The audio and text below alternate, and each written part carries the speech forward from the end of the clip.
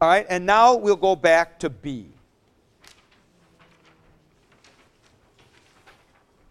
The demonstrative pronouns. Now, we've had personal pronouns, which are like him, her, it. In chapter 15, we're getting relative pronouns like who, which, that, whom. These are demonstrative pronouns. They demonstrate something such as this one, those people over there, that guy. When you're pointing with your finger, that's what a demonstrative pronoun is. Now let's take a look at the formation of demonstrative pronouns, and I'd like you to look at ekinus first of all, which is B. First of all, I'd like you to notice that with ekinus, haven't we had the word ekai, meaning there? Have we had that? Okay, well, this is a pronoun related to that. That is to say, that thing over there.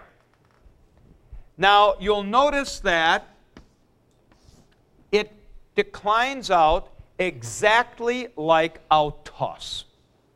Just like autos. Look at the neuter singular. Ekain o, just like auto. So it goes just like autos. Feminine takes the eta pattern, not the alpha pattern. Of a little more complexity is number one, hutus. Hutus. With hutus, this one goes like the article.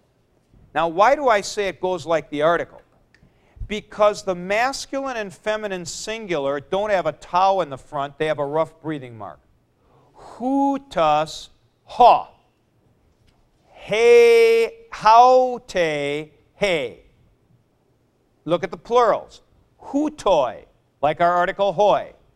Hautai, like our article hai. And what about the neuter? Tu,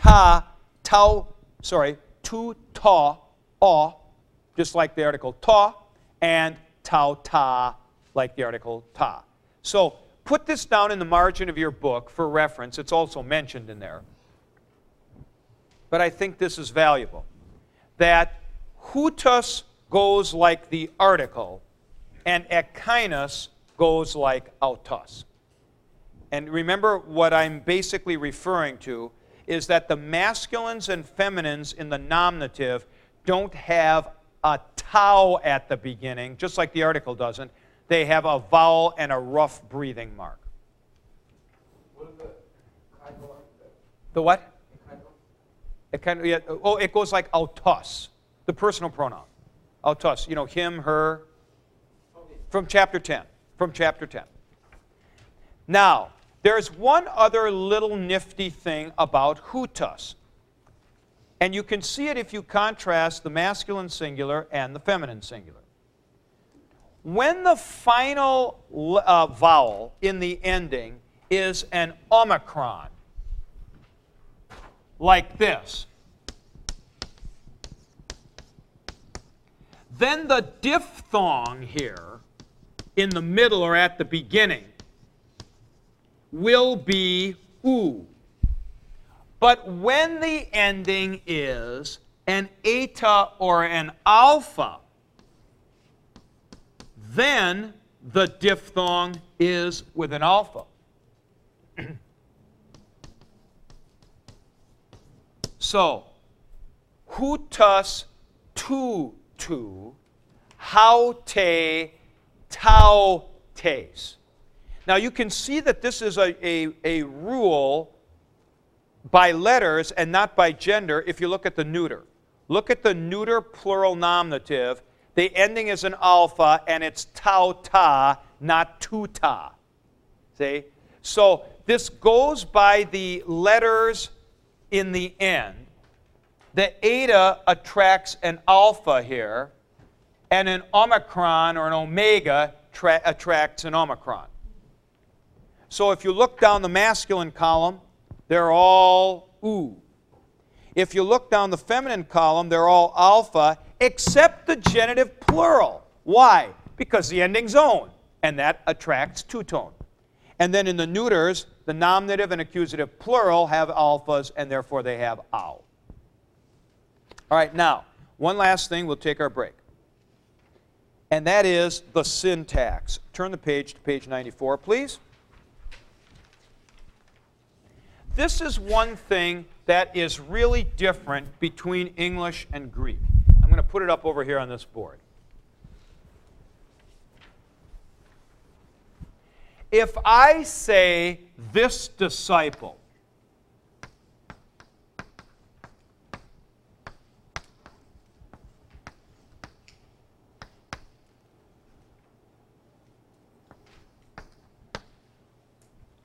I do not do the following. I do not do it literally the way we would do it in English, this disciple. I have to use the article also. As my teacher used to say, before you could be more specific to say this one, you had to say at least there was the disciple. And they both go together.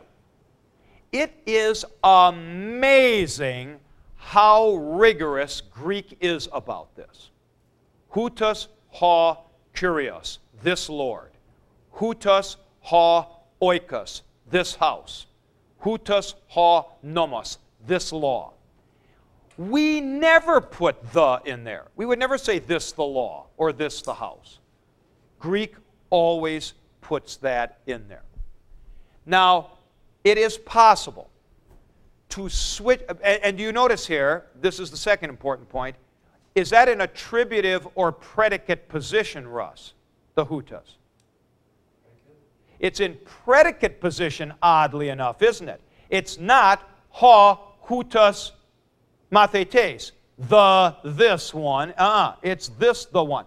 Now, because it's in predicate position, that means that you could also put it here as well, which is also predicate position because it's not after the article directly. That also means this disciple. Is there a difference between the two? This order reflects Hebrew. So you have the earth, or the land, this one. Right.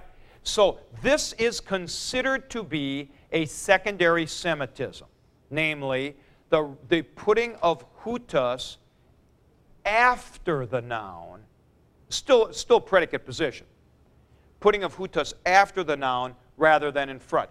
This is the way Hebrew speakers would be more comfortable. This is the way a native speaker would be more comfortable. A native speaker of Greek. Houtos. But in both cases, they've got the article. Both cases, and it's in predicate position. Okay? Question. Not until Samuel says, are there any exceptions to this? What, to the Greek and the Hebrew? To the fact, no, to the fact that they'll always use the article.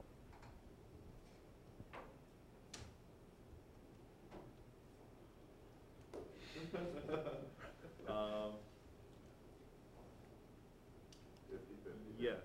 Dang! You're right. And it only occurs about 3 times in the New Testament.